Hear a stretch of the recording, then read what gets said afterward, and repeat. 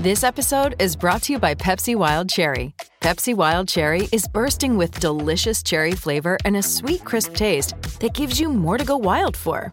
Getting wild may look different these days, but whether it's opting for a solo Friday binge watch or a big night out, everyone can indulge in their wild side with Pepsi Wild Cherry. Also available in Zero Sugar. So grab a Pepsi Wild Cherry and get wild.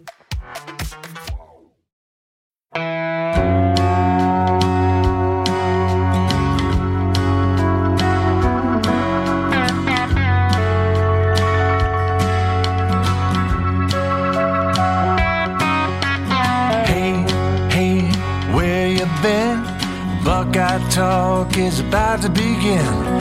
Hey, hey, hey, come on in.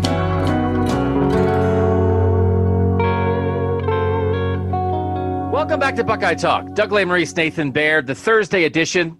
Recording this Thursday afternoon because, stuff happened. Urban Meyer, multiple reports. And I think I even saw a picture of him getting off a private jet in Jacksonville that appeared on my Twitter timeline somewhere.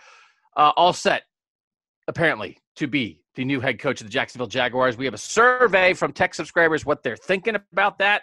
And then, of course, people are immediately jumping to what it means for the program now, because could Ohio State people be leaving to join him there? And then Nathan and I did a piece for the site on Thursday morning. We both rewatched the defensive snaps from the Alabama game. Where did they really go wrong? There's been discussion about Kerry Combs. We've had it on this podcast. What do we think about that? Was it personnel? Was it execution? Did they not take enough risks? What did they do wrong to get rolled by Bama, which just had four guys announce Thursday afternoon that they're leaving early for the NFL draft, including Mac Jones and Jalen Waddle. So they're pretty good. So, Nathan, we'll dig into Urban Meyer first.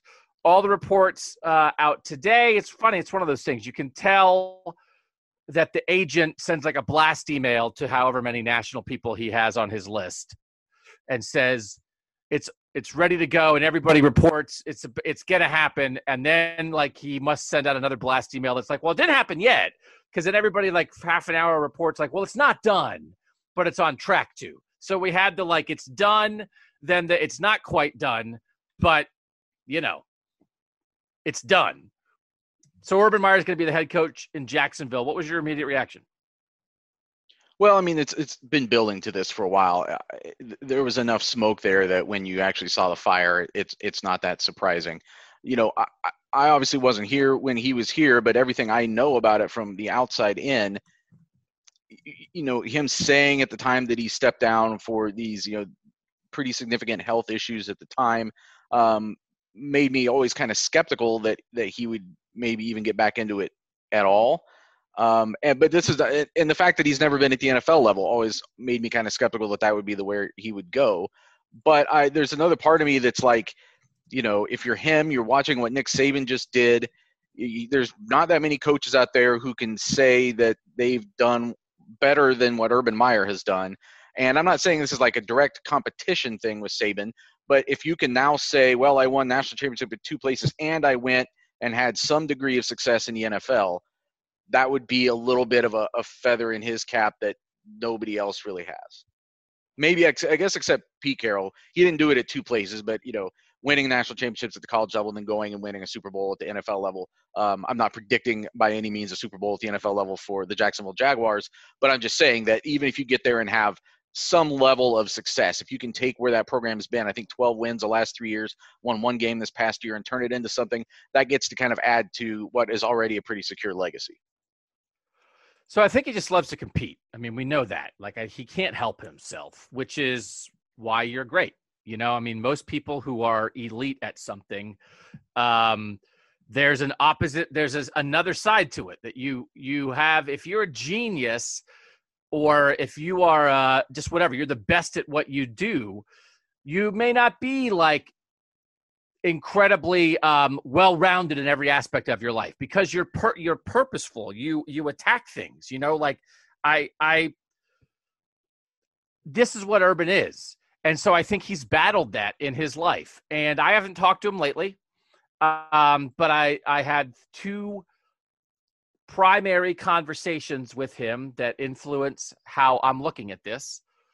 One was being in the office with him late in the 2018 season with a couple other reporters when he was really, I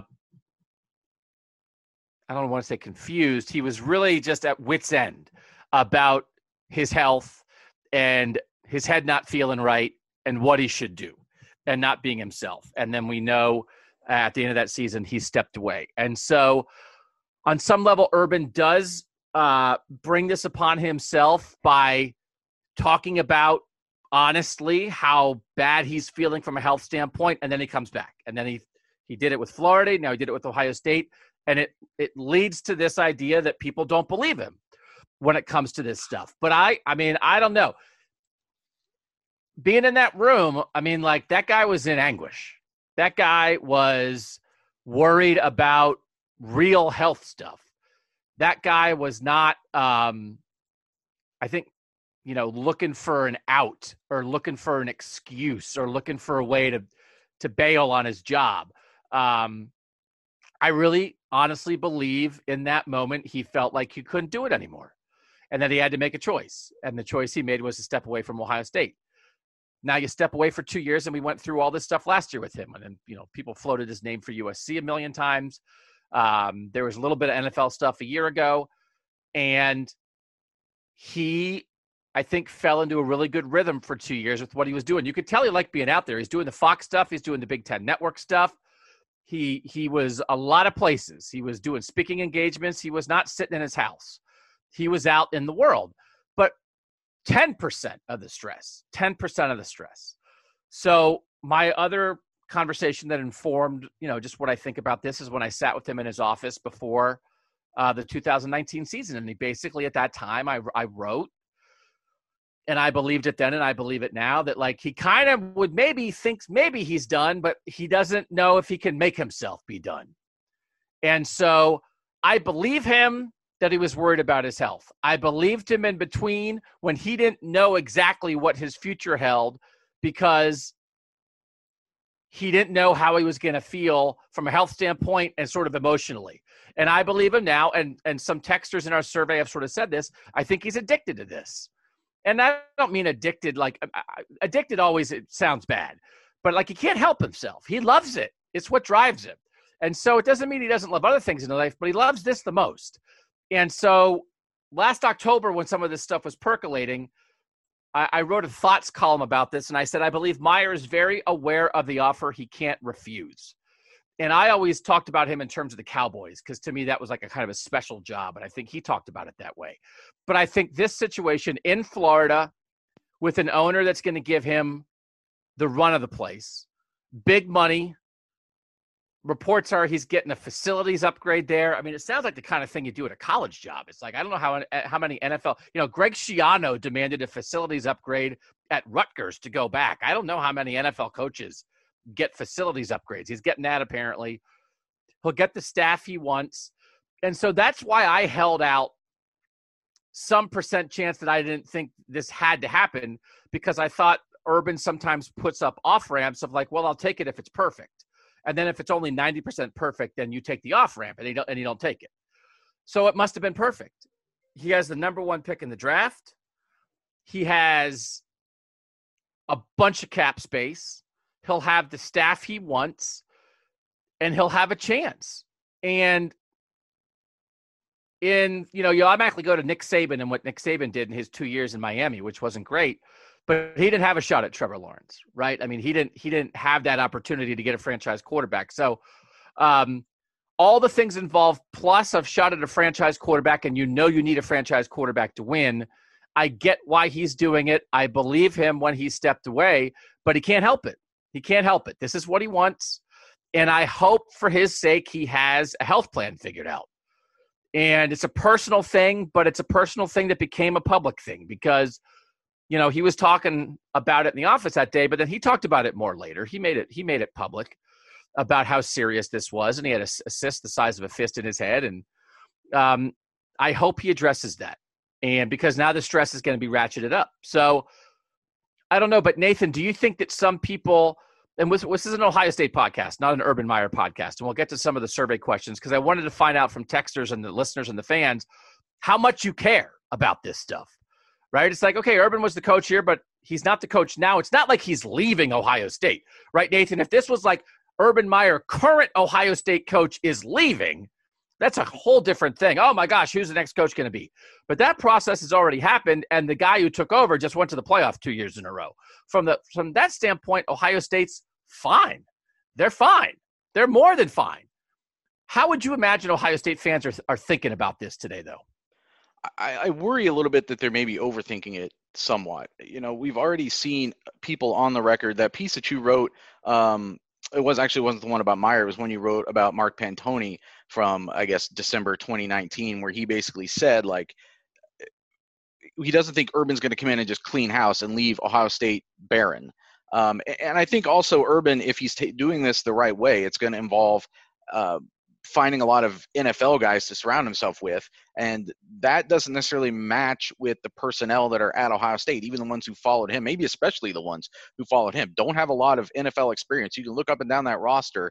You know, Greg Madison was a defensive coordinator for a couple of years, but he's also 71 and is probably not making that kind of jump at this point in his career. And a lot of these other guys that followed Urban to Ohio State from Florida are not NFL people. So some of the support staff, I guess I could see that would make sense to me. But I feel like there's this fear out there that whenever Urban went to either another college job or an NFL job, that it was just going to devastate Ohio State internally. And there doesn't really seem to be evidence of that. I think there's a little bit too much concern on the side of Ohio State fans about this. And the other thing, I said this in a text a couple weeks ago, it's going to happen. Someday, Ryan Day, or whoever succeeds Ryan Day, is going to have to hire someone to replace Larry Johnson. Someone is at some point maybe have to replace Brian Hartline. Like, these things are almost inevitable. Like, nobody stays at the college level as an assistant for like 20 years. Like, you move up and you move on for the most part. So it's going to happen someday. I think it's something people shouldn't freak out about. And I don't think there's going to be some mass exodus because of wherever Urban ends up.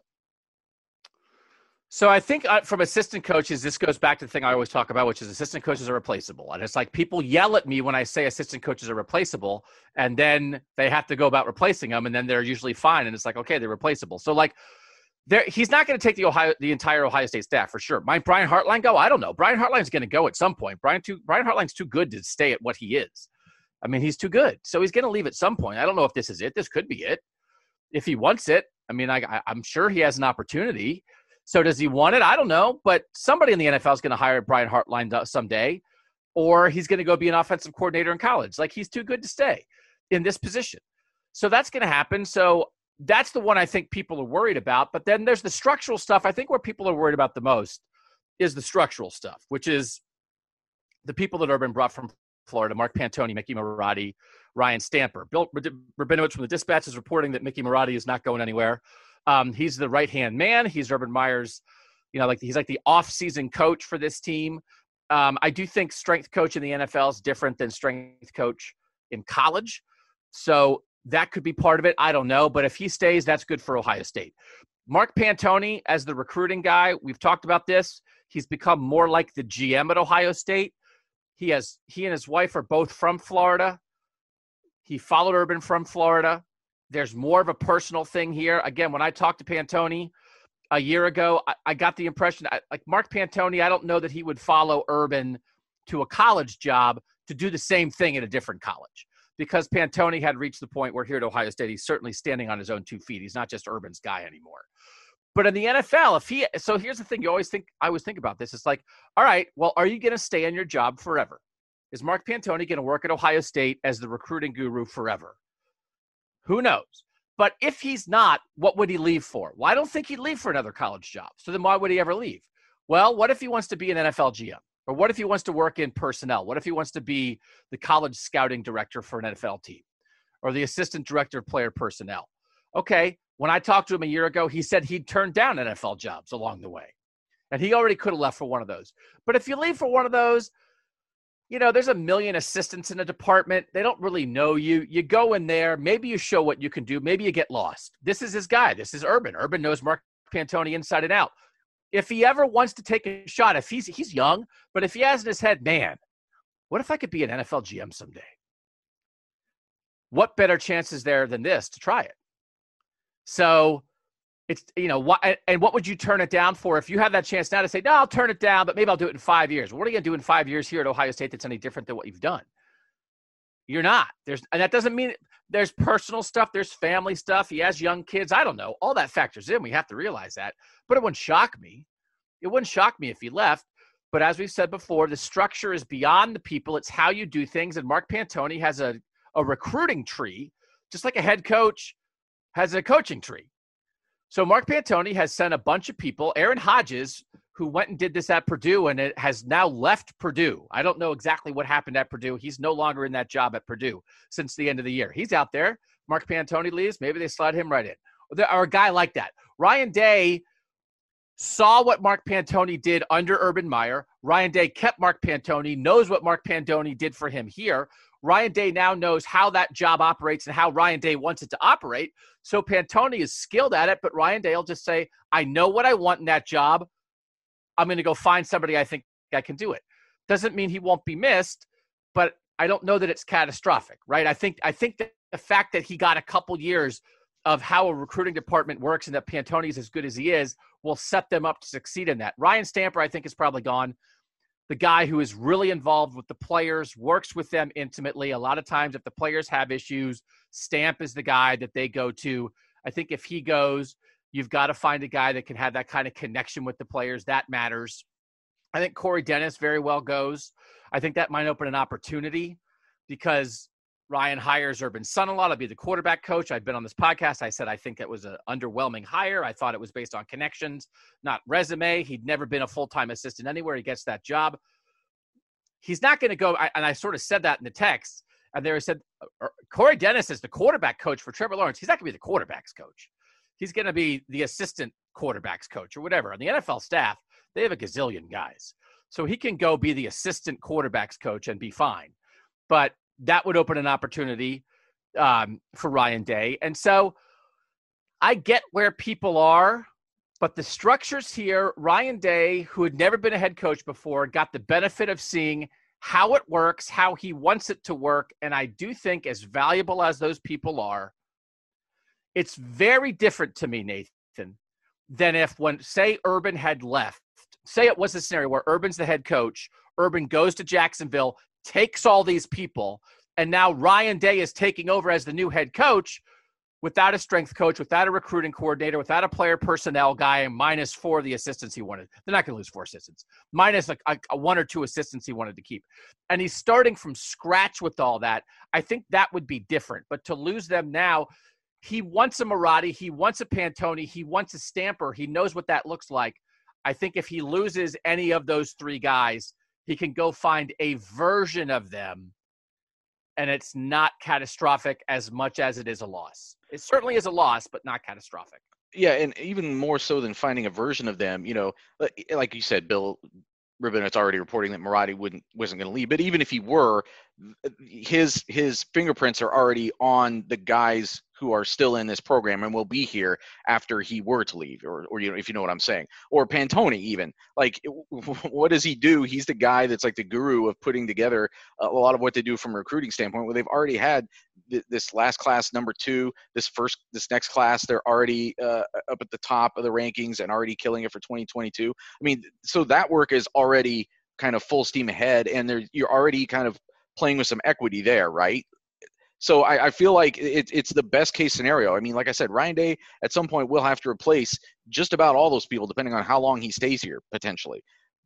But to give that overlap, you get to kind of drag in the presence of the Urban Meyer tenure, and then also build it to be also more in your own kind of image. You know what I mean? And add your own stamp to that. So it's really the best of both worlds, as opposed to what you're talking about. I mean, I've seen it happen at other programs where when you've got to start from scratch, and especially if you're not already a head coach and can't bring like an intact staff with you, and that rapport and that connection, it does not work well. Very often, it does not work well.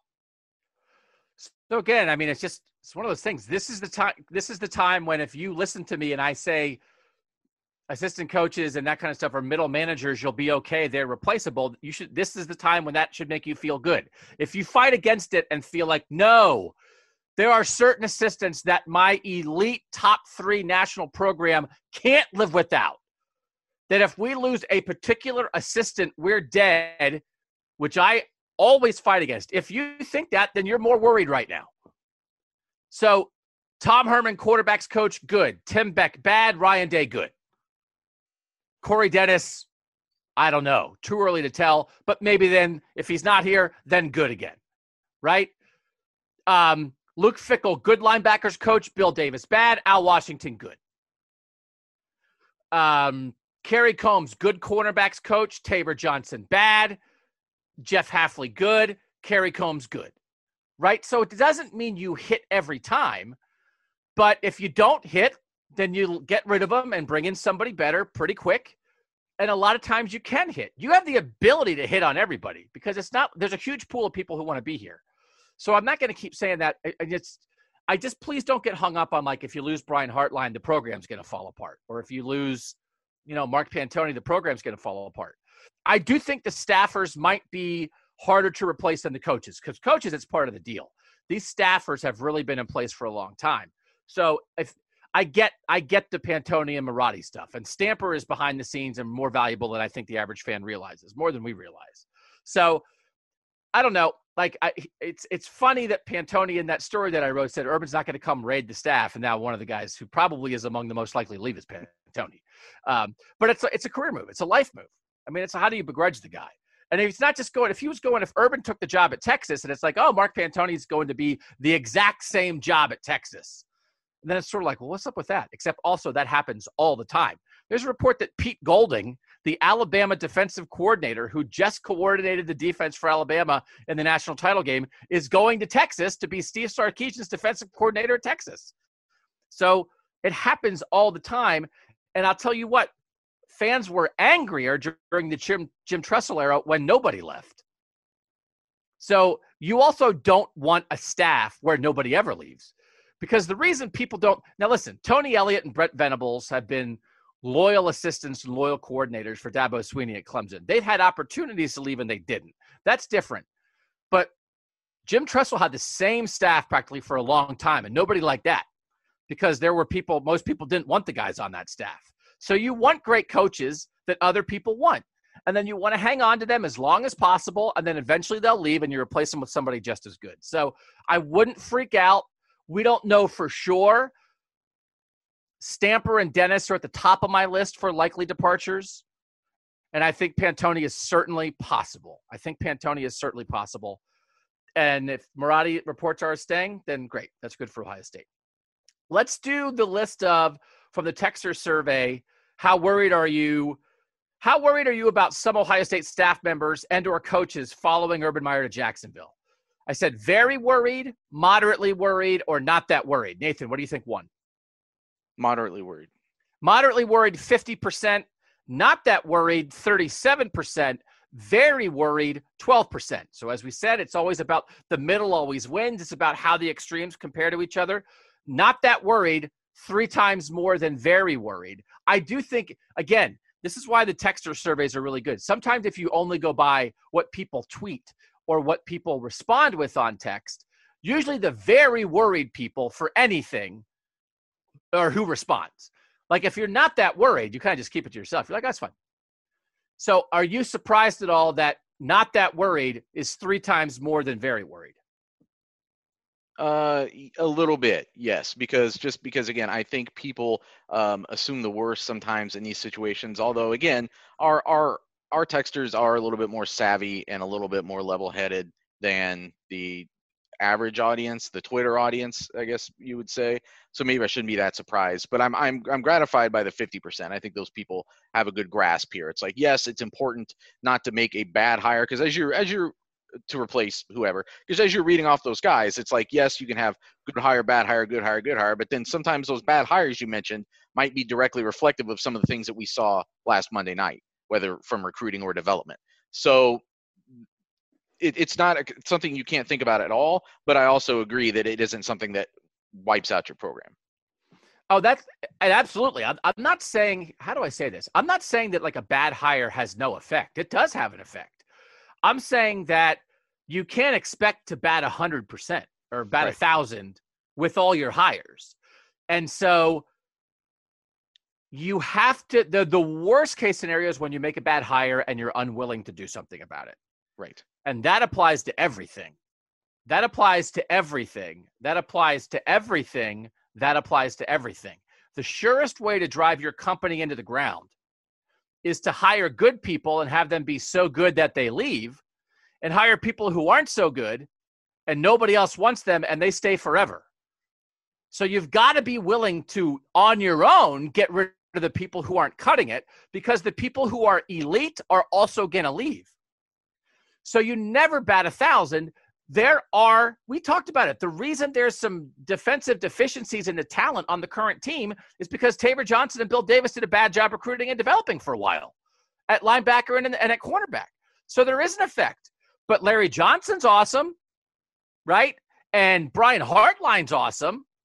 And Kerry Combs was awesome as a recruiter and developer. Now you got him back. So they didn't stick around with those guys, right? They didn't let them linger forever. But you can't freak yourself out too much. You can't freak yourself out too much. So I thought that was a good answer. I thought it would be more people than 12% would be very worried. So I thought that was a good to see that response. Now some specifics. Rank in order the Ohio State staff you'd be most upset to see follow Urban Meyer to Jacksonville. I'm not saying any of them will, but who would you be most worried about losing? The choices I gave were Pantoni, Marotti, Hartline, and then any other assistant coach, because I don't know who else is the most likely in that group, right? But Hartline to me stands out just because I don't think Larry Johnson at nearly 70 years old is going to go. That just is not where my head is right now. Maybe I'm wrong. That's not where my head is. So I didn't include Larry Johnson as a separate answer. I allowed rank choice in this, not just pick one. So who do you think won the ranking, Nathan, as the one they most are worried about losing? Hartline? You know what? I would have guessed Hartline, and it's Pantoni. Pantoni in the rank voting 1.86, Marotti 2.06, Hartline 2.13. So all pretty close. And then every other assistant was basically everybody's fourth choice. So I did find that interesting. The thing about Pantoni is that his job is the one that has the fewest number of people in the pool, I think, because in the applicant pool, because he practically invented his job. He runs a symposium now for recruiting directors from around the country for different colleges. He created the convention because he practically created the position. And everybody listening to this knows this. But when I think about the person that held like a recruiting coordinator title, or was supposedly, and it always used to be an assistant coach. It's like you're the tight ends coach and recruiting coordinator. When I started on this beat 15 years ago, and where things are now, it's like a horse and buggy and an electric car. I mean, it is night and day. But a bunch of people have now come through Ohio State and gone out and done it, so they can do it. But Pantoni is the OG on this. So there are people on staff with him right now. They have a huge recruiting staff at Ohio State. People on staff with him right now, people out in the world who have learned from him. But I do get it on this, right? And they're still going to do how Ryan Day wants to do it. But I do get it on this because, like, this is the guy who has helped make talent decisions like, hey, there's a higher ranked running back that wants to come to Ohio State in this class. But I'm telling you, I like the film of this Elliott guy. He's not as highly ranked in the recruiting rankings, but I think this is the guy. Ezekiel Elliott's the guy. And so they took that guy instead of the other guy, and the other guy never did anything. So, like, individual things like that matter. Yes, it's about making the connections and presenting Ohio State in a way to get out to the 5 stars and get in early and find the guys who have Ohio connections and have a great social media presence and all that. But Pantoni over time really evolved as a guy who, watching film, would be able to differentiate this guy versus this guy. Because at Ohio State, you don't recruit, you choose. And so that, I think, might be difficult to replace. I almost think Pantoni, you might need 2 or 3 people to replace, because you might need someone to run like the recruiting operation, social media, official visits, all that kind of stuff. And then you sort of need someone else to like break down the film and be the guy who helps do that. So I think I thought fans would vote Hartline 1, Nathan. I think I might vote Pantoni 1 as well. Yeah, I know. I think that's who probably should be number 1, and that's no disrespect to obviously the level that Brian Hartline is recruiting and coaching at right now, which is on a short list of who's doing it really best in college football right now. But I think you can find, like you say, I think you can find a position coach easier than you can find someone who is kind of the engine of this thing that is working so well that it almost seems automated. You know what I mean? Like, it seems like it's this thing that you can count on, that it'll just be there and year in, year out, performing at this excellent level. And I think I understand why fans are concerned that you take him out and you put another person in that place, and now you've changed that whole dynamic and you don't know what could happen. I think that's very different than just changing a position coach. So just let me read this, because sometimes I forget what I write. But just so people understand this, so he's 39. He's 39 years old. So you are at that point in your life. His kids are pretty young.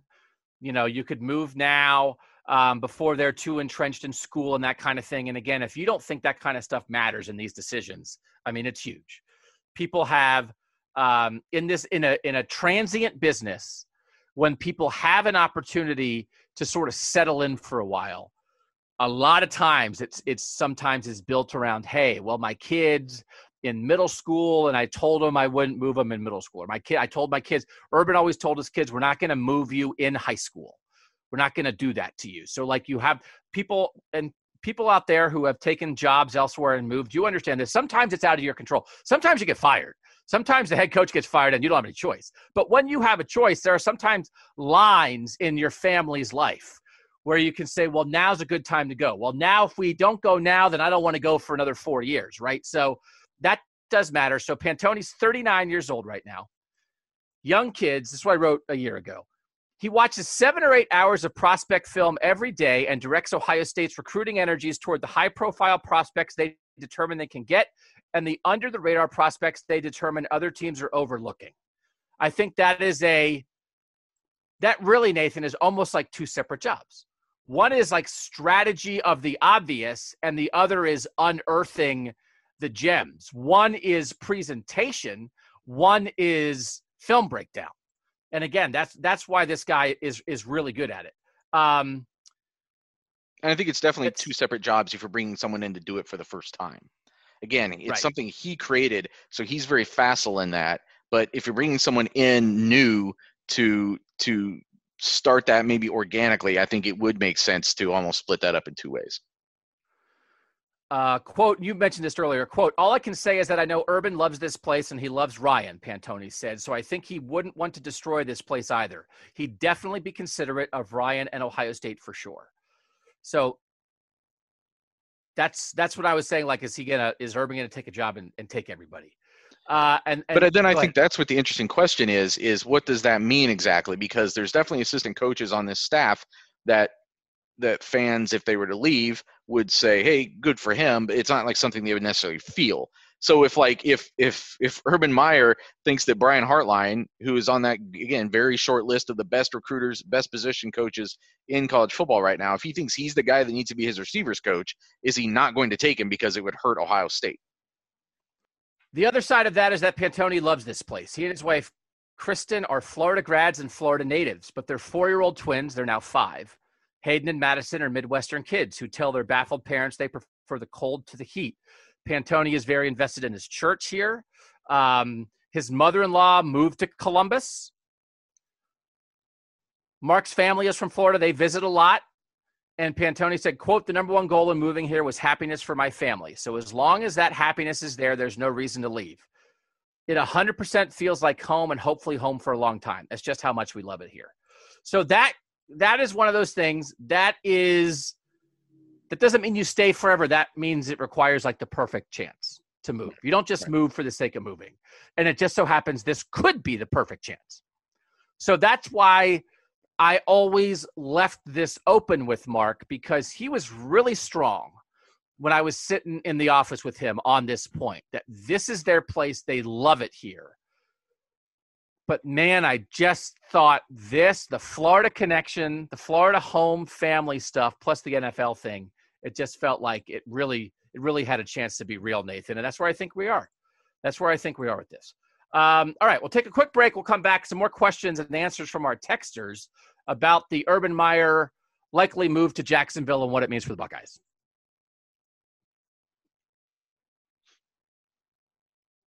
All right, back on Buckeye Talk. So that's the specific effect on Ohio State, is who might go also. Then there's like the sort of nebulous thing, which I find interesting, which is like, how will you view Urban now? Because the thing that I'm going to write about this is just looking back on some stuff. Ohio State has a history of like this being the end-all be-all for the head coach. Jim Tressel didn't ever want to be anywhere else. You know, he didn't get to stay until he retired, but he wanted to. You know, John Cooper stayed 13 years. He looked at other jobs along the way, other college jobs, but he never left. And he never had another job after he was done here. Earl Bruce never wanted anything else but this. He coached at Colorado State after the fact, after he got fired here, but he wanted to stay.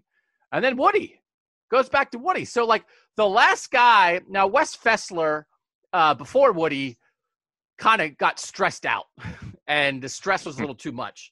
So he left and then got hired at Minnesota a couple weeks later. So he went from Ohio State to Minnesota because he didn't want the grief. But before that, it was basically Paul Brown a couple years earlier. Paul Brown is killing it here. World War II starts. It gets a little goofy. He's off coaching the military guys, but like Ohio State thinks he's coming back. And then the Browns come along and he feels like, I think I've got to take this chance. So I think Urban is almost like a combination of Wes Fessler and Paul Brown, that sort of like the stress got to him a little bit, right? So he sort of Wes Fesslered it. And then why is he taking this NFL opportunity now? I think it's like Paul Brown. It's like, listen, you're great and you want to see what might happen. And all Paul Brown did was go on to basically create the foundation of modern professional football by not deciding to stay at Ohio State for 30 years. So, you know, kind of a good move, Paul. Worked out. But then, thanks to Woody, that's not how Ohio State fans think about this job. So I've been very curious how Ohio State fans now view Urban. Again, it's different that he's not immediately leaving and going. He took the 2 years off. What are your feelings about Urban Meyer coaching the Jacksonville Jaguars? Here are the choices. I feel a little weird about it for whatever reason, which is just I didn't exactly know how to explain the weirdness, so I just let the people figure out the weirdness. I don't care that much either way. I'm focused on the current Ohio State program. Or I'm happy for him. Ohio State is in great shape without him. Good luck. Nathan, what do you think won? It's got to be one of those last two, I think. I would say maybe just happy for him, and Ohio State's going to be okay. Because there's been enough separation. I think that they should have seen by now that Ryan Day can stand on his own to some extent. He's lost 2 games, and they were both in the playoff. And they know what's coming in recruiting. So I think what that scenario you were talking about before, where if he had done this to leave Ohio State and go somewhere and leave the place barren, that's one thing. But there's enough of a structure here that he's handed off to Ryan, and there's been enough then subsequent success with it. There shouldn't be a lot of panic. 63% happy for him. Good luck. 20% don't care, focused on OSU. 17% feeling a little weird. So basically 2/3 good luck is pretty magnanimous by the fan base. I wasn't 100% sure they'd be there, but that's a good number, I think. I wouldn't think that it would be 80%, because I do think there are enough people who are like, listen, if you're not my coach right now, I don't care what you do. No offense, right? But like, I care about the program.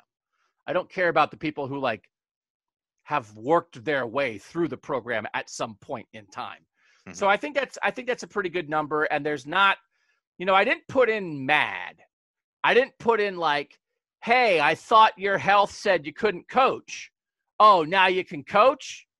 Like, I didn't put that in, because I do think that's how 80% of Florida fans felt when he left. But he also left for a college job that time. And he was only out for a year. 1 year. And he didn't leave it in good shape at Florida. Will Muschamp was a bomb, and it got really messy at the end at Florida. So I do think the way Florida fans view him is not, to me, Nathan, how Ohio State fans are going to view Urban going forward. Well, he did take all those structural guys with him, too. He brought Mickey Marotti up. He brought Pantoni up. Like he took the guts out of the Florida program and brought it up to Ohio State, and then had success at Ohio State, like almost immediately, like great success. So I understand people there. I'm curious your read on this, like from a stress standpoint. Neither of these are easy jobs.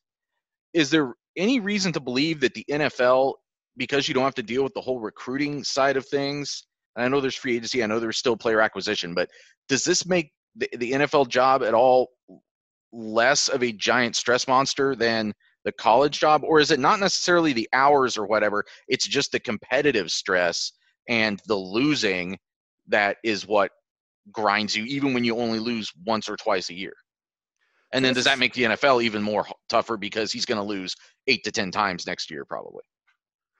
So I think there's a couple ways to look at that. I mean, there's a million NFL coaches that'll tell you one of the reasons they're in the NFL and not college is because of the recruiting. Because recruiting is 365 and it grinds you down. And, you know, if you're eating dinner with your family and a recruit calls, you got to take it. And you're constantly keeping in contact with a million different guys because you've got to stay on top of recruits and ask them, hey, how's class going? Hey, how's your family? Whatever. But the reason I don't think that applies to Urban is because I think Urban loves it. Yeah.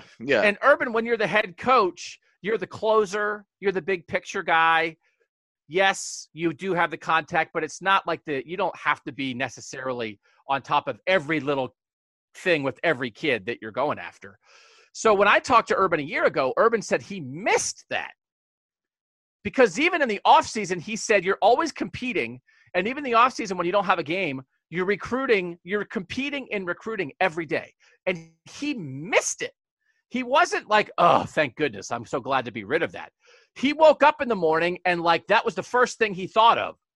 And there was like a pang of like, oh, I don't have to worry about that. So I don't think the recruiting is where Urban's stress comes in because I think he likes it. And they mostly won, right? Like what guys at Ohio State did they not get who they really, really, really wanted? Not many. And if they didn't get that guy, they got the guy right under him who's practically just as good. So I think he liked the recruiting aspect of it once they really were rolling here. The NFL thing, a lot of people have said the thing about at Ohio State, you lose once a year, you lose twice a year. In the NFL, you're going to lose, even if you're good, you lose 4.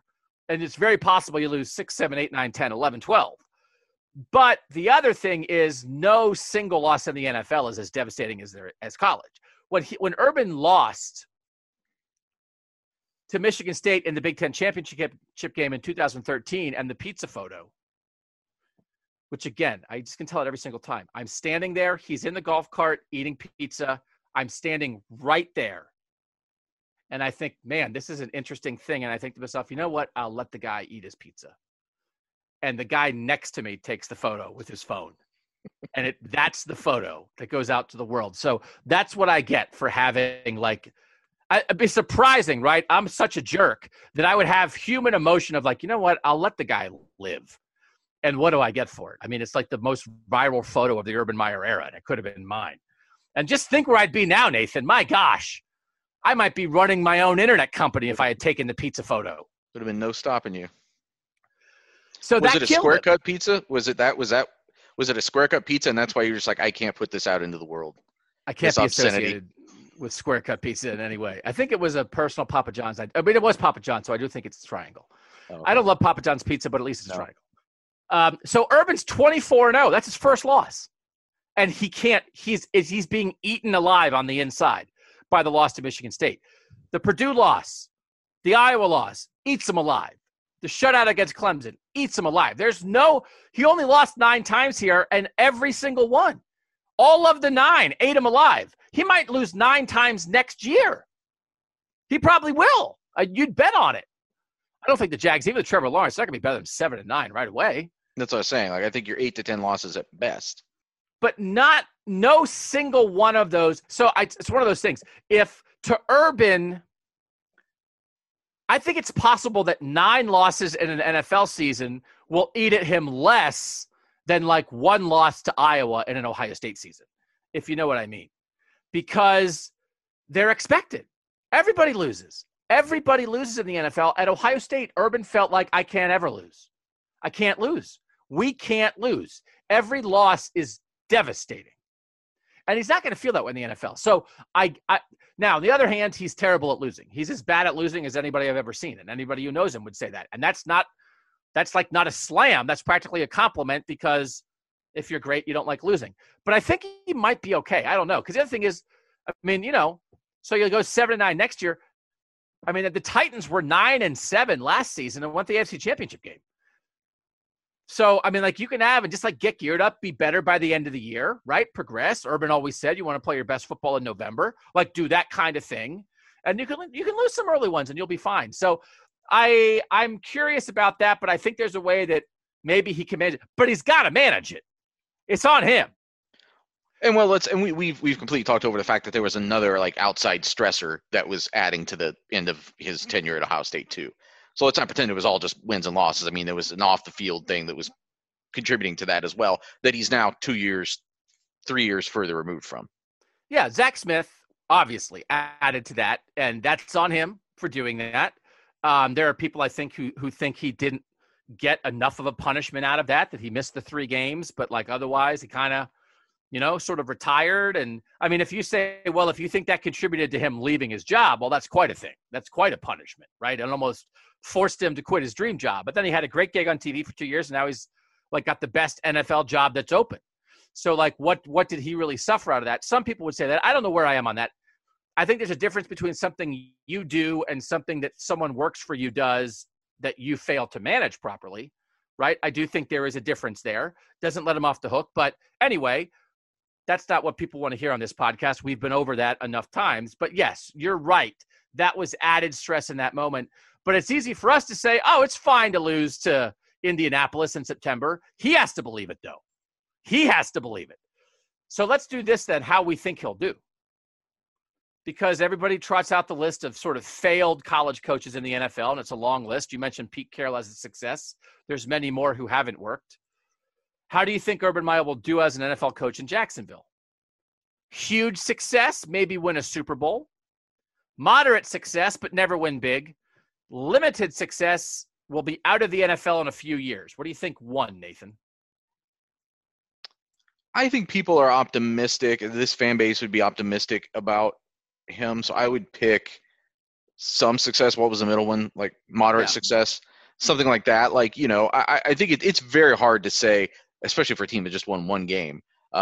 And I know that they're going to take a quarterback number 1 overall, probably Trevor Lawrence number 1 overall, but still, it's very hard to say that guarantees you anything. So I think moderate success. You would think that just someone with his football knowledge and his charisma, that those things, it's reasonable to expect that those turn into winning.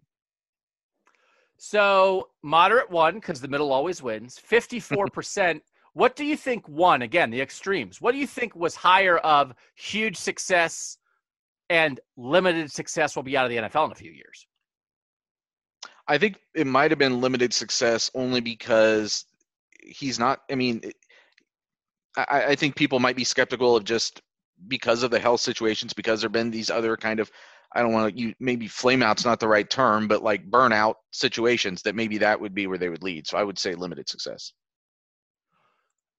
Limited success 30%, huge success 16%. So almost 2-1 for limited success. I think that's track record of college coaches not making it. And I do think, and I want to talk about this to some degree, but I do think that people are focused on like, oh, is Urban going to run the quarterback 20 times? Because Urban Meyer had Tim Tebow and JT Barrett.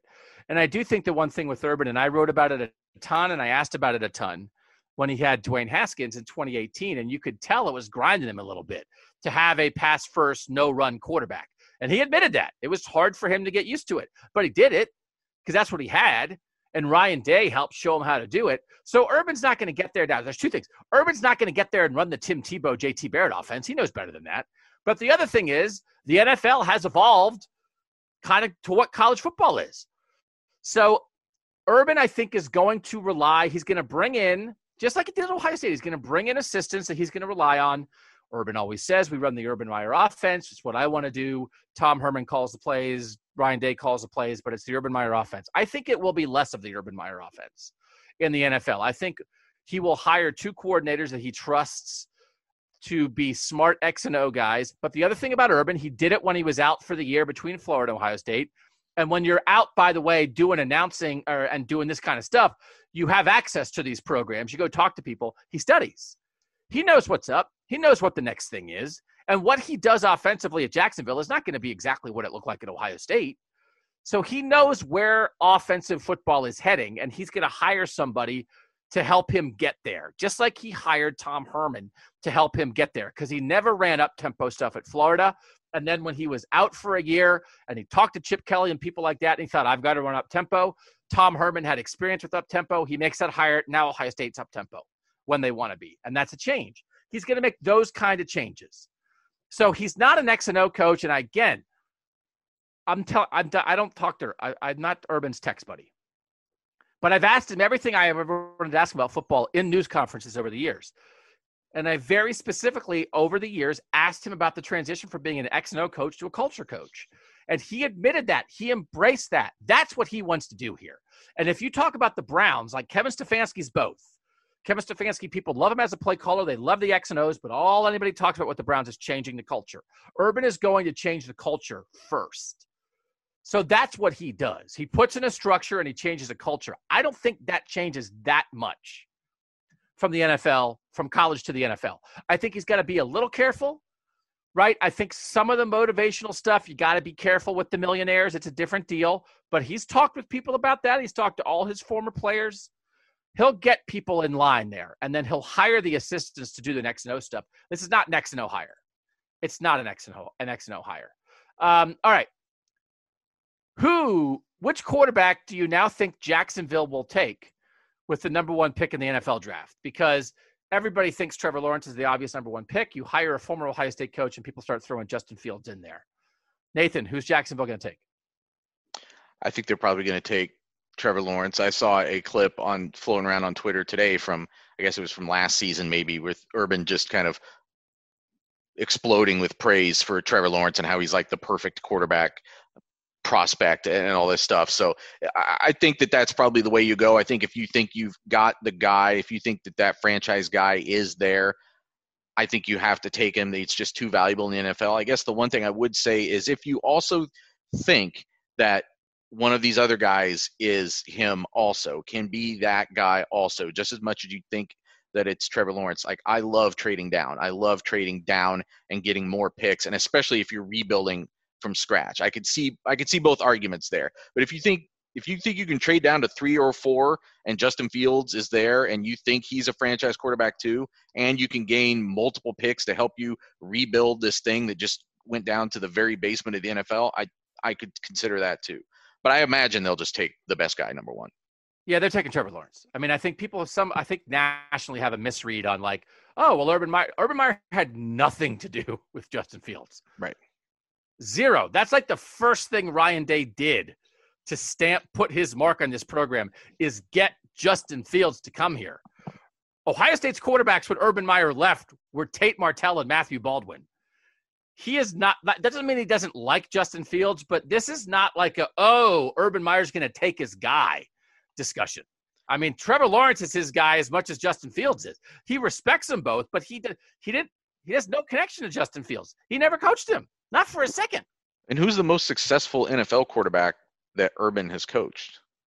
Alex Smith. Yeah, I was going to say, it'd have to be Alex Smith, which is getting up there now. Well, and Cam Newton. He coached Cam Newton for a year and a half or whatever at Florida before Cam Newton transferred. Right. Who Urban claims, if you ask Urban about the NFL quarterbacks he's coached, he always says Cam Newton, for sure.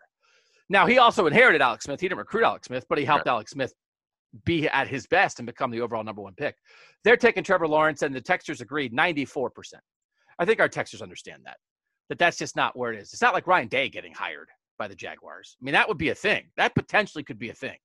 That Ryan and Justin are so connected that Ryan would get there and be like, I want this guy. I'm telling you, I know this guy better than anybody else. That's not what Urban is with Justin. And that's not about Justin at all. It's just the reality of the situation. All right, this is the last thing on this topic that I was just curious, and I got some blowback from people saying like you're killing me here, making me choose.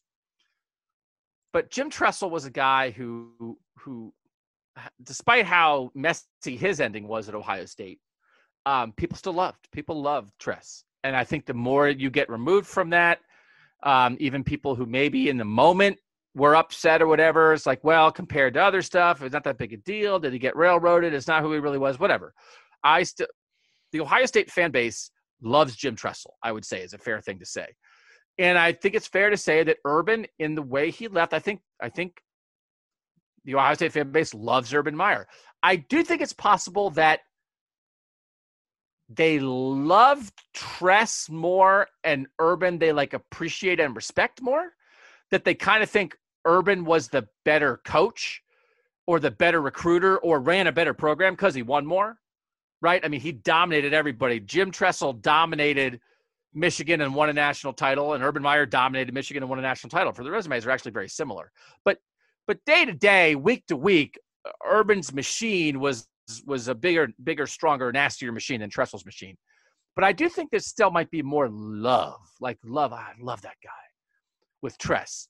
But in the end, the question was, who's your favorite former Ohio State head coach, Urban Meyer or Jim Tressel? And Urban won. And I wasn't surprised by that, but I left open the possibility that Tressel would win. 64% to 36%. So that's 2/3 for Urban. So that tells me that people – now, one texter suggested this is like you should ask how old the texters are because, believe it or not, we might have some texters who really don't know much about Jim Tressel. Right? I mean, Jim Tressel coached his last season 10 years ago. Exactly. If for a group that skews younger, it would be like, people at the end of Tressel's era asking them about John Cooper or something like that. You know what I mean? Like there'd been enough gap that the youngest group doesn't have a great grasp on that. Not like the texters are all 14. True. Yeah. So, yeah. So I do think there's most of the people still have a good handle of who Jim Tressel was. I did want to run through a few kind of responses from people, sort of what they're feeling from the 309. I feel that part of Urban's legacy is being a hero maker, not just a hero. I think he wants Day to succeed since he groomed him for the position. With that being said, I think he gets a couple coaches from Ohio State, but he doesn't deplete the coaching room. I definitely think Corey Dennis and Ryan Stamper are gone. For me, as long as Mickey Marotti and Brian Hartline stay, the Buckeyes will be just fine. From the 330, I don't think Urban going to Jacksonville will affect Ohio State too much. Maybe a couple people leave, but I have confidence in Day that he can find someone just as good or better. It's Ohio State, and they should be able to fill empty positions with the highest level candidates. From the 330, a different 330. First of all, I'm happy for Urban. I think this is the last mountain he needs to try to climb in his football life, and I think the NFL will fit Urban. It's not a 365-day-a-year job like college. Not every loss in the NFL means death like college, which is what we said. This is a good point by the texter. So the stress on Urban won't be as high. Secondly, I've been thinking since I heard the news of him going, what would people consider successful for Urban in the NFL? Obviously, winning the Super Bowl is the ultimate goal, but that's really hard. So let me put this out here. Excluding this past season, Bill O'Brien, former Penn State coach who went to the Houston Texans, coached for 6 years with the Texans and had a record of 52-44 in the regular season. We all know that O'Brien didn't fare well in the postseason, making it 4 times but only winning 2 games. Let's say Urban coaches the same amount of seasons, has the same regular season record, but makes 1 AFC championship game, but doesn't make a Super Bowl. Will that be considered successful? I do think that's interesting. I think you got to have a great season at least. Because O'Brien, I wouldn't even guess that Bill O'Brien had a winning record the way he's perceived in my head. Because to me, it's like, they get in the playoffs and they flame out, right? And then he never maximized a great quarterback. Because Bill O'Brien had a franchise quarterback, not right away, but he got one in Deshaun Watson. And he didn't do it. He didn't do that much with it. I do think that's interesting when you think about how you view success. I think you're better off sort of having the one stupendous year where you make a run than making the playoffs every year, and falling short. You know what I mean? So I'll be curious to see how people, and when you're Urban Meyer, because Bill O'Brien also was not Urban Meyer as a college coach. Bill O'Brien was was Tom Brady's quarterback's coach in New England, went to Penn State for a couple years, helped straighten out the Paterno mess and left. Nobody knew anything about Bill O'Brien really. Urban's like a college football coaching legend. So does that raise the standard for Urban, or does it give him more wiggle room? Like, if he's not one of the best coaches in the NFL, is he like sort of harming his reputation because in college he's the second best college football coach of his generation? It's just it's so tough to compare in some ways. I mean, it's like I don't think less of Nick Saban because he went whatever it was 9-7 and 6-10 in 2 years in the NFL and then came back to college. Like, it doesn't make him less of the greatest college coach of all time, obviously. And I don't think people necessarily look at that as like, maybe they should. I guess they should look at it maybe as some level of failure there, I guess. But I don't think it necessarily tarnishes what he's already accomplished, if that makes any sense. I mean, I don't think you can take away what's already been there. But it's interesting to me. Like, I was looking at the Jaguars, like back through their history when I was writing some stuff today, and it's like I forgot that Doug Marrone was like the Syracuse coach who like topped out at like 8-5 or something like that, and then he gets to coach the Bills and then gets to coach the Jaguars. It's like, in some ways, like, you don't have to be that great of a coach to get an NFL head coaching job. So, and the Jaguars have had some success. Like, there was a year that Tom Coughlin went 9-7, but they took him to the AFC Championship game. They had a 14-2 year in there that I think people forget about. You're getting a little bit distant now. It's been a while since they've been that good, but it's not like they've never had success in their past. So that's the other thing about this franchise too, though. They've never been to a Super Bowl, so I think the standards of success are a little bit more realistic here too. You might have time to build to that if he wants it. From the 813, I think losing Mark Pantoni could hurt in the short term, as well as Hartline, who has proven to be a great recruiter. I'm also a little concerned about Stamper leaving. Give us more insight into what his responsibilities are and who he could be replaced with. I don't have a good sense of who he could be replaced with, but he's just the guy behind the scenes who, like, makes sure the players are okay. Like, if the players have an issue, you have a relationship with your position coach, but player personnel, I think, is his title. It's like if the players need something, Stamp's their guy. Like, and that's like Stamp's their guy. That, like, he's almost like a go-between between the rest of the staff and the players. That I think a lot of guys, they just have a great relationship with him, and they know he has their back no matter what. And so whatever that entails, it's one of those jobs that, like, as long as everything's running smoothly, you don't hear about it much because everything's running smoothly. You know what I mean? Like, the guy, he's like a fixer. Like, he just, like, hey, if somebody's having an issue, you know, a family thing they need to talk out, or if they're having an issue, they're mad at their position coach about something and they feel like they're not getting to play as much as they should, I think you can talk to Stamp. You know, like, if they have an issue where they're struggling in class, or, you know, they're having an issue with their, you know, their girlfriend or something, I think Stamp is, like, there for them. So it's a catch-all. And so I think it's a really important hire. I have no idea who it could be. But, I mean, maybe it's one of those things where it's like maybe, you know what? I mean, I'm not trying to be stupid, and he'll take a shot. You know who to me sounds like a guy that might be really good at that? Jonathan Cooper. You know, It's like, well, who can fill a role like that? I don't know. How about like a super respected recent player? Or like Tuff Borland. Yeah. Similar thing to me. And I from talking to his family, I think they see him staying in football in some capacity long term. And one of the things that he had mentioned to them was like wanting to be the next Mickey Marotti. So maybe he would go like the strength side of things, but he's also got a long coaching background. So a role like that would make sense for either of those guys. Or maybe, and you know, I don't know, Johnny Dixon. What if Johnny Dixon could be that, right? Everybody loves Johnny Dixon. He's out of the NFL right now. Everybody loves Johnny. Like, so I do think, but you have to find a guy like that. So that, I mean, that is important. And then continuing from this texter, let's see. As for favorite coach, this needs to be qualified. Urban gets my vote because he elevated Ohio State to the level they are now, and his rock star persona gave Ohio State an edge. But I just like Tress as a person more. I thought Urban had a little bit of an ego and could be prickly. Also, I didn't like the way he went out. But he thought this person thought the Zach Smith criticism was too much, but he should have handled it better than he did, and it should never have been an issue. I think that's maybe where a lot of people are. I think that's sort of what I was trying to explain. It's like Urban's not quite as lovable. Like, Tress was like lovable, which is like they were just very different coaches. But like Urban, I think, demanded your respect. Urban was a high-level achiever. Urban set up the structure, and Urban elevated Ohio State. So, yeah, I don't know. I think most people understand this. From the 616, anyone who is mad at Urban doesn't see the reality of the situation. In some ways, this was Urban's plan from the start. He built Ohio State up and gave it everything he had until he physically couldn't. He took some time off, got healthy, and now he's taking a shot at a less health-concerning job. His closest friends are NFL guys. This was years in the making, and I'm here for it. Ohio State is the best it's ever been thanks to him.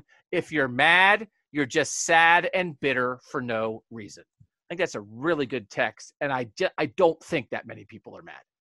I really don't. I think if it would have gone down right afterward, people might have been mad. I think even a year ago, they might have been mad. I think if it was another college job, they might have been mad. So we have to see who ends up going, but that it's an NFL job. Also, by the way, this is a little bit on Ryan Day. If Ryan Day had gone 5-7 and 6-6, or this would have been 3-3 this year, they might be mad.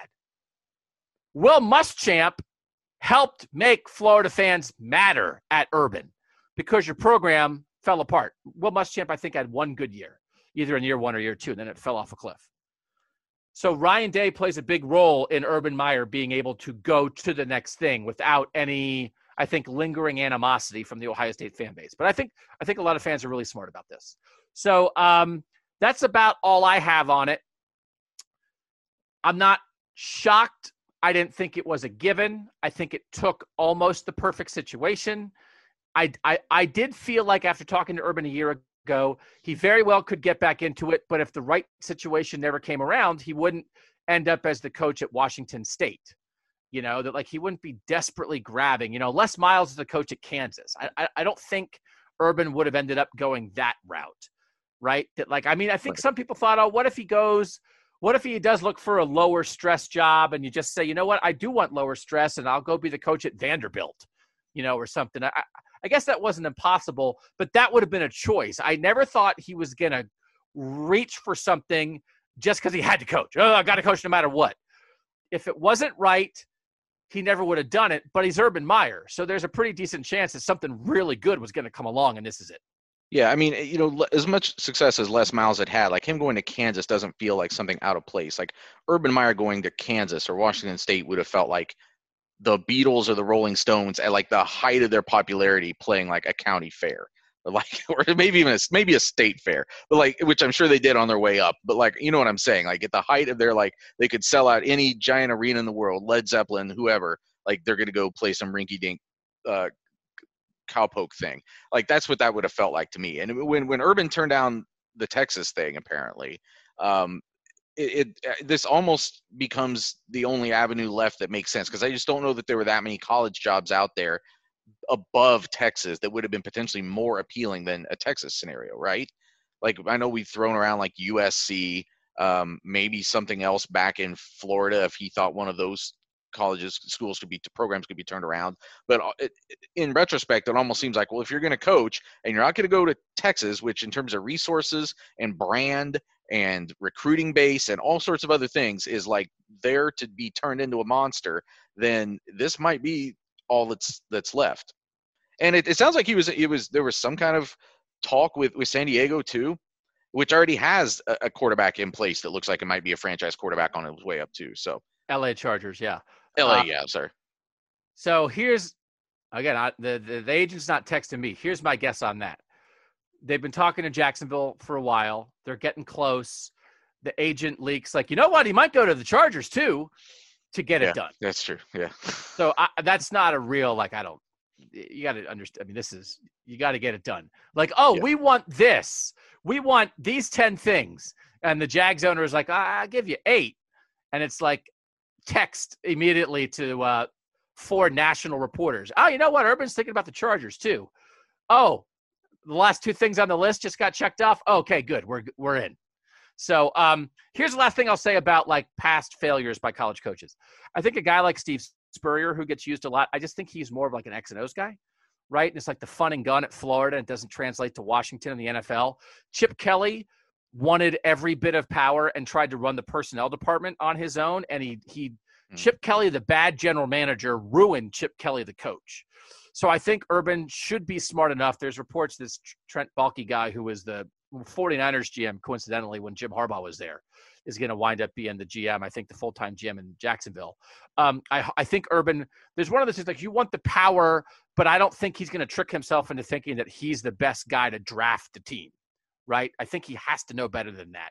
So if I think a lot of college transitions that didn't work were based on the X's and O's. The X's and O's are different enough. And then if you're coming from a high-profile place where you win because you have the better players, now all the players are even, and your X's and O's aren't good enough or too much power.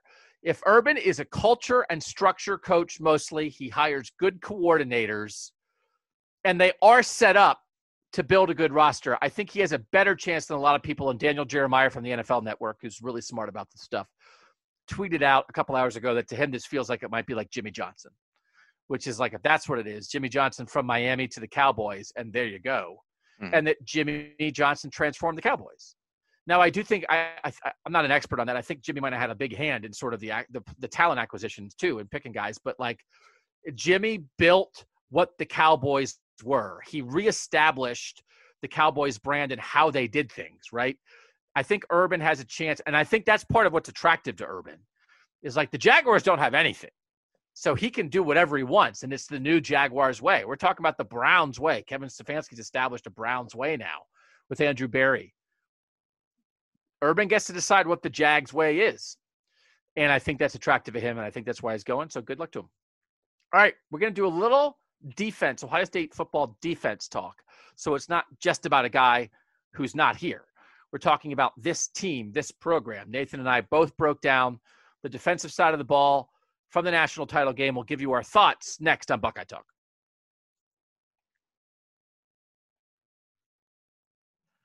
Back on Buckeye Talk, Doug Lesmerises, Nathan Baird. Steven's doing basketball and football stuff, and I just basically told Steven, it's like, I'm just going to get on here and rant about Urban Meyer. He's covering basketball games, and there's no reason for him to just sit here and listen to me. So he'll be back. Well, I think we'll do the next pod on Saturday, and then we'll get our schedule worked out. We have plans. We sent an email to the boss about what's up with the podcast, and we got word back that podcast stuff is in the works. Podcasts are really important to Cleveland.com and to our company. They're really important to us in how we cover this beat and how we connect with our listeners and how we connect with our tech subscribers. So we got big podcast plans still ahead. And again, if you want to be a tech subscriber, you can give it a try this offseason. There's stuff happening. And like football, spring football, I just talked to someone else today. It's like spring football might be like 7 weeks away. I mean, like, I don't know exactly what it's going to be. But the difference, Nathan, is last spring when spring football got canceled, nobody knew how to do this. Now they know how to do it. So it's like, well, they had to cancel it because they didn't know how to practice in a pandemic. Now they know how to practice in a pandemic. So I don't know if there'll be a spring game, but I'm assuming it'll be a quasi-normal, I don't know, until we're told otherwise, a quasi-normal spring practice. Why would it not be? They just had a quasi-normal practice season, except for when they had virus outbreaks. But there, it was like the interruption was real. I would wonder if the NCAA will create some allowance. I mean, because now the way it's structured, you have a certain number of days and a certain number of practices to do within those days from the time you start. I wonder if they'll give some leeway in case you do have an interruption because of the virus, that you can like bank those days and add them onto the end. That gets tricky because it is sort of about player mental health and like wanting to make sure that you're not taking up too much of their calendar year, whatever. But I could see them making some kind of allowance for that. But I think you're right. I think it should be a pretty normal practice scenario just because they've practiced all season. And there's no reason why they shouldn't be able to carry that over the spring. There will be some differences, such as we won't be standing there on the first day of practice as we were a year ago. For us, it'll still be frustrating to, I think, probably still be removed and not get to see the things that we are accustomed to seeing through the spring. But other than that, as far as what the team operates, I think it should be pretty normal. We're zooming. We're not going to see squat for a while. We're zooming. Like, we'd be good if they had a Zoom camera just on practice. Could we ask Jerry to do that for a day? Just set up a camera and put the camera on Zoom and let us watch from afar. So we can be like, oh, look at that guy. Oh, Sevyn Banks looks good in spandex, which is what we all did last year in spring practice. By the way, I mean, half the time, that's the extent of our. I'll tell you what, you know who looks the part? Sevyn Banks. He has long legs. He's an all-pro. I mean, like, what do we know?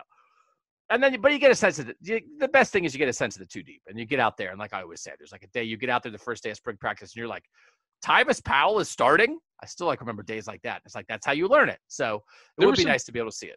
Yeah, I mean, there were some things we saw last year at the beginning. Whether it was Garrett Wilson, whether it was Pete Werner, whether it was, I think that was when we were getting some glimpses of Malik Hooker. So we saw some things at the start of practice last year that bore out over the course of the season. So, and depending on what we learn here in the next week, as far as NFL draft stuff, there may be a lot of questions, or there may be not that many questions. There's a lot kind of up in the air right now. Marcus Hooker. What I say? Malik. I said Malik. Yeah, Marcus. They had Malik. So, okay. So you and I went through the defense, and we put up this big post, had some screenshots. We had a back and forth about how we thought the defense played against Alabama, where it fell short, and more importantly, why it fell short. Why don't you give the good people sort of an overview of why we did it and what we were hoping to try to do with that post? And again, we would direct anybody to go read it at cleveland.com/OSU. I'll get the headline here, but sort of explain why we did it. To me, it was something people were already talking about. I mean, it's been a big topic of discussion since that game, and there was been a lot of takes from, I think, maybe a national level, a more removed level. Local guys have done it too. Local reporters have written it too. But from the national level, it was the conversation was like, why did Ohio State do these things defensively against this Alabama team? And I thought that it was important that we considered that question, but in the framework of people who know the personnel of this team intimately. I mean, we've been talking on a daily basis about all of these players for the past year and about how they fit in specifically on this team on the field for the past year. And we probably have any local beat writers, but us who've been doing this, I mean, we have a better sense of why Ohio State might have done some of these things because of what the personnel is, as opposed to someone who's just looking at positions on a piece of paper and saying and questioning why Ohio State lined up that way. So, and a lot of it is based around, like, was this like Kerry Combs like blowing it? Right? That is that really what was at play here, or is that not the primary way to evaluate this? And I'll tell you straight out, part of where I was coming from. My good friend Dave Briggs, who I think is arguably the best sports writer in Ohio. He's a columnist for the Toledo Blade. Wrote a column like 2 days after the game that said Ryan Day needs to seriously consider whether Kerry Combs is the right man for the job as defensive coordinator. And Briggs is a person who I do text. And I was like, what the heck is wrong with you? And so we had a little debate on text. And as I said previously on the podcast, that's not at all where I am. And so I think we wanted to look and see, like, is there really stuff here that makes you say, maybe there's a lot to that? And I do think Nathan, I do think it's difficult. I always try to parse this in discussions. There's a difference between a discussion about was this good enough and a discussion about should someone be fired because of it. And to me, it's very important to distinguish those two discussions, or demoted, or whatever. Is this just a problem that needs to be fixed, or is this a problem that you have to change something in order to fix it, not just get better at what you're doing now? And based on 1 year, and then based again on the rewatch, Nathan, I cannot imagine truly being at a place where it's like your conclusion would be, nope, someone needs to be fired or demoted because this was that bad, or it was bad enough the whole year and this exemplified it. You can't come back the same way. That's just, after the rewatch even more, that's not at all where I am. I think the people that need to be fired are the people whose recruiting deficiencies led to the lack of quality depth that this team had on defense. And guess what? They're not at Ohio State anymore, right? It was there were assistant coaches who were here 2 or 3 years ago. There was a dip in recruiting at some key positions on the defensive side. They were never sufficiently fixed. You can argue that maybe this season and the truncated, chopped up way that this season played out contributed to that you weren't able to develop the depth in the secondary, that if maybe you'd had those extra 3, 4, 6 games, that you would have built these guys into something that could have maybe matched up with Alabama better. I'm not sure that would have been enough. Even having those, also you got to remember that we're missing a couple guys. So even if you throw those guys in, I don't know if it would have been enough. I think watching it again, I mean, it seemed like they seemed like two completely different animals going head to head on, I think I was wrong. Like, one of the things I said going in was this wasn't David versus Goliath. It was Goliath versus Goliath. And I think, I'm not going to say it was David versus Goliath, but it was not two equal Goliaths. And it certainly wasn't once you started taking impact starters off the field for Ohio State. Especially on the defensive side. I mean, the worst of the 4 units. The worst of the 4 units was Ohio State's defense. And so they had some guys get beat. They don't do a lot of fancy movement pre-snap. I didn't feel like they ever really tried to confuse Mac Jones. So they didn't zone blitz. They didn't drop defensive ends in the coverage. You didn't find a lot of sort of lurking safeties being at a spot that the quarterback didn't see. It was a lot of man or a lot of, sort of straightforward zone linebackers floating in the middle of the field. And I did feel like at times in the zone, they were floating in a space where they weren't really doing much by floating where they were. They weren't matching up at all in the zone. They weren't finding somebody to cover. And sometimes guys would be open, but they couldn't play man all night or they would have gotten beat. And a lot of times when Ohio State faces great teams, they feel like they can play man, but you couldn't play man with these corners and these safeties against these receivers all night. So you have to play some zone, and then Mac Jones picked you apart in the zone, and then you did play some man, and then sometimes you often got beat in man. So I thought it was much more about just being a step short from a personnel standpoint. Yeah, I mean, again, for those fans who want them to have been more exotic from a defensive standpoint, or observers, maybe I should just put this on fans, maybe who watch that game and says Ohio State should have been more exotic from a design standpoint or more aggressive on defense, whatever. Are you the same people who all season have been complaining that those defensive backs weren't doing just basic things most of the season, right? I mean, like, think of how many people have complained about slot cornerback. People have complained about the free safety and the deficiencies that were exhibited there. Even someone like Shaun Wade, whose credentials as a college defensive back I think are secure, but I think his credentials as an outside cornerback are not there after the way this season went. But someone who was criticized a lot there. Like, I mean, I just don't understand how much. So if you don't think they're getting the job done kind of at a base level, I don't know how much more confidence you would have that if you make it more exotic, that's going to fix the problem. I think that could maybe potentially exacerbate the problem. That's why they weren't doing it. So, like, I don't think it's that. I think I agree with what you're saying, because it's not just like, oh, no, the scheme's fine. It's that I understand why the scheme wasn't better. Because, like, for instance, we've talked about a lot at the moment. 3 times Indiana against Ohio State and Justin Fields blitzed with 2 linebackers and a safety. And that they're blitzing 3 guys, and it's almost like the safety is like the trailing blitzer, and you pick up the first 2 linebackers, and there's nobody left to take the safety. And I think they got home twice on that against Justin Fields, and the 3rd time they figured it out. Ohio State didn't come close to doing anything like that.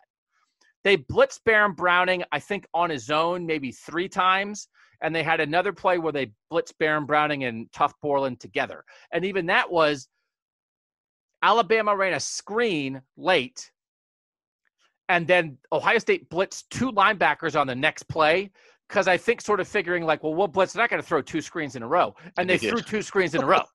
Yeah. And it was like, okay, well, then you're just – so you got Sarked. Sark's really good. Sark's so good, he got the Texas job. Steve Sarkisian, the offensive coordinator. But then it's like the idea of, oh, well, why didn't you blitz Marcus Williamson more? And it's like, you mean Marcus Williamson, who was down playing slot corner and now's playing deep safety, and now he's the secret blitzer that's going to be the key? Because, if we blitz Tuff Borland, Baron Browning, and Marcus Williamson, that's going to solve Alabama's offense. I agree with you. It's like, chances are you probably screw it up more than you make a big play. Now, the biggest play of the game was a Baron Browning blitz, and it was perfect. It was perfectly executed. You could see it in the moment. Baron Browning follows the tight end motion down inside. Mac Jones motions the tight end down. He comes in. He sees that Baron Browning's in man, just following that guy. So he doesn't think anything of it, that Baron Browning's standing right there. He looks away, snaps it, and he doesn't look back at Baron Browning. And Baron Browning is in his lap before Mac Jones knows he's there. And that's why he fumbled, because Baron Browning he didn't feel him coming at all. Perfect blitz. That's one. So you can say, well, why didn't you blitz more? Well, then let's look at the Najee Harris touchdown where Baron Browning blitzed, and they flipped it to Najee Harris for a 26-yard touchdown. So I just think they didn't have enough guys to do anything else schematically than what they did. So could the scheme be better? Could they try some new things? Yes. But you've got to have the guys to do it. And so they didn't, like we said, they played 9 nickel snaps, I think it was, or 10 nickel snaps, which is 14% of the time. That's true freshman Lathan Ransom coming in, and you're taking a linebacker off the field. But you're forced into a spot where your nickel back is Lathan Ransom because Marcus Williamson, who's been your nickel back, now has to be a deep safety because Marcus Hooker, who started the year as a starting deep safety, is not on the field anymore. And Cam Brown, who you thought was going to be on nickel corner, got hurt. And Tyreek Johnson, who you thought might help in the secondary, is a 5-star guy that didn't develop. You're just short on dudes. So I think they tried to keep it kind of vanilla because they were short on guys. And the result was the guys weren't good enough to play vanilla defense. But they must have felt like if we did anything more, that wasn't going to work either. So I'm not saying you come back and run the exact same defense the exact same way. I'm saying you don't fire Kerry Combs. I'm not saying this defense is good enough for Ohio State to win a national championship. I'm saying you don't demote Kerry Combs. I'm not saying if they don't do this, if a year from now nothing has changed and it looks exactly the same, I might have changed my tune on Kerry Combs. I'm saying you don't do it in year one right now after a pandemic when you only played 6 regular season games. And by the way, you got to the national title and got steamrolled by one of the best offenses in history. You don't demote or fire Kerry Combs because of that. And part of the deal is that Kerry Combs has built up equity here, and he deserves a little more consideration than Bill Davis or Tim Beck or some other guy who I've been on over the years, who came out of nowhere, never did anything to help this program, and is not good enough. Even Ed Warrener was a really good offensive line coach before he was a bad offensive coordinator, right? Zach Smith did some things in recruiting. I mean, but I was on Zach Smith from a production standpoint of his receivers long before this other stuff happened. But those guys at least helped you at some point. Kerry's helped this program a lot. So I think to be flippant or to just be get that guy out of here, or to act like you can give, this is more of it, to act like you can give a true, thorough evaluation of this defense based on these 8 games and this year with this team, I just don't think is correct. And not only is it unfair to Kerry, I think it's not good for the program. I think it'd be a rash decision, and I don't think people would look at it very well. And I think you'd be jumping the gun, and I think it's very possible that next year this defense is a lot better in how it's called and how it executes for a million different reasons. Yeah, I mean, I think it's fair to ask, why. It's fair to ask the questions. Why did they do certain things? It's even fair to criticize it to some point. But if you're talking about winning the chess match, it's hard to criticize someone for not winning the chess match if instead of a queen, they had some lesser, you know what I mean? They only had a bishop, or they had an extra pawn where the other person had their knight. The more powerful pieces just weren't there for Ohio State the way they were for Alabama. There's only so much that you could expect to get out of that chess match. It's not a great analogy because you start talking about offense and defense, but I think you understand what I'm saying, that the personnel just weren't there this year. I had questions about that all season. With the way the Clemson game went, I kind of thought that maybe that I was wrong and that they were going to prove me wrong. But then I think the more you go back and analyze that, you realize just how much they won that matchup up front against Clemson and how that changed that game, and that just wasn't going to be possible against Alabama. I questioned whether it was going to be possible even if Ohio State was full strength. And once you took Tommy Togiai and Tyreek Smith off of that field completely, I don't think that was a matchup that could be won. And I think the ripple effects from that were 52-24. And as Nathan said, the first time we get to talk to Kerry Combs, and we didn't get to talk to any other coaches besides Ryan Day after the game, the first time we talked to Kerry Combs, we'll ask all these questions. Why didn't you do this? Why didn't you play more nickel? Why did you play the 4 linebackers like you did? Why didn't you change up coverages more? Why didn't you try to disguise stuff? Why didn't you blitz more than one guy more than once or whatever? I mean, yeah, absolutely we'll ask the questions.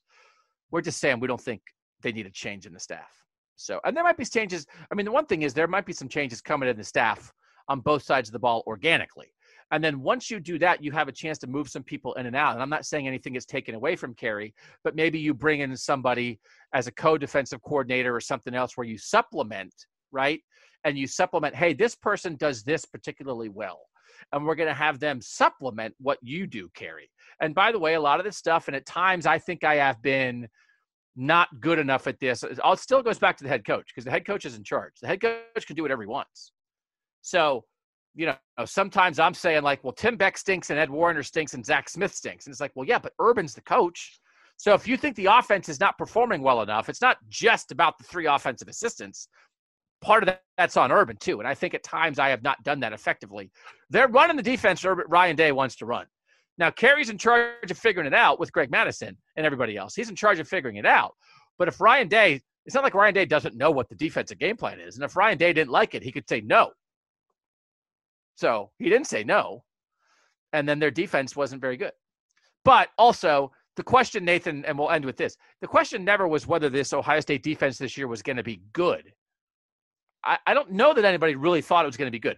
It was it going to be good enough? Right. And it almost was, but not quite in the national title game against an all-time offense.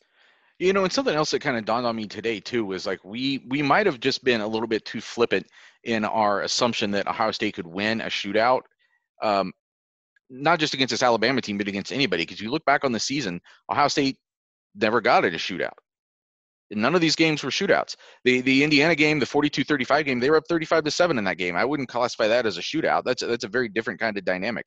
And the Clemson game kind of started off as one, but then Ohio State's defense turned the complexion of that game, and it was not a shootout from then on. It was a game where Ohio State had real separation too.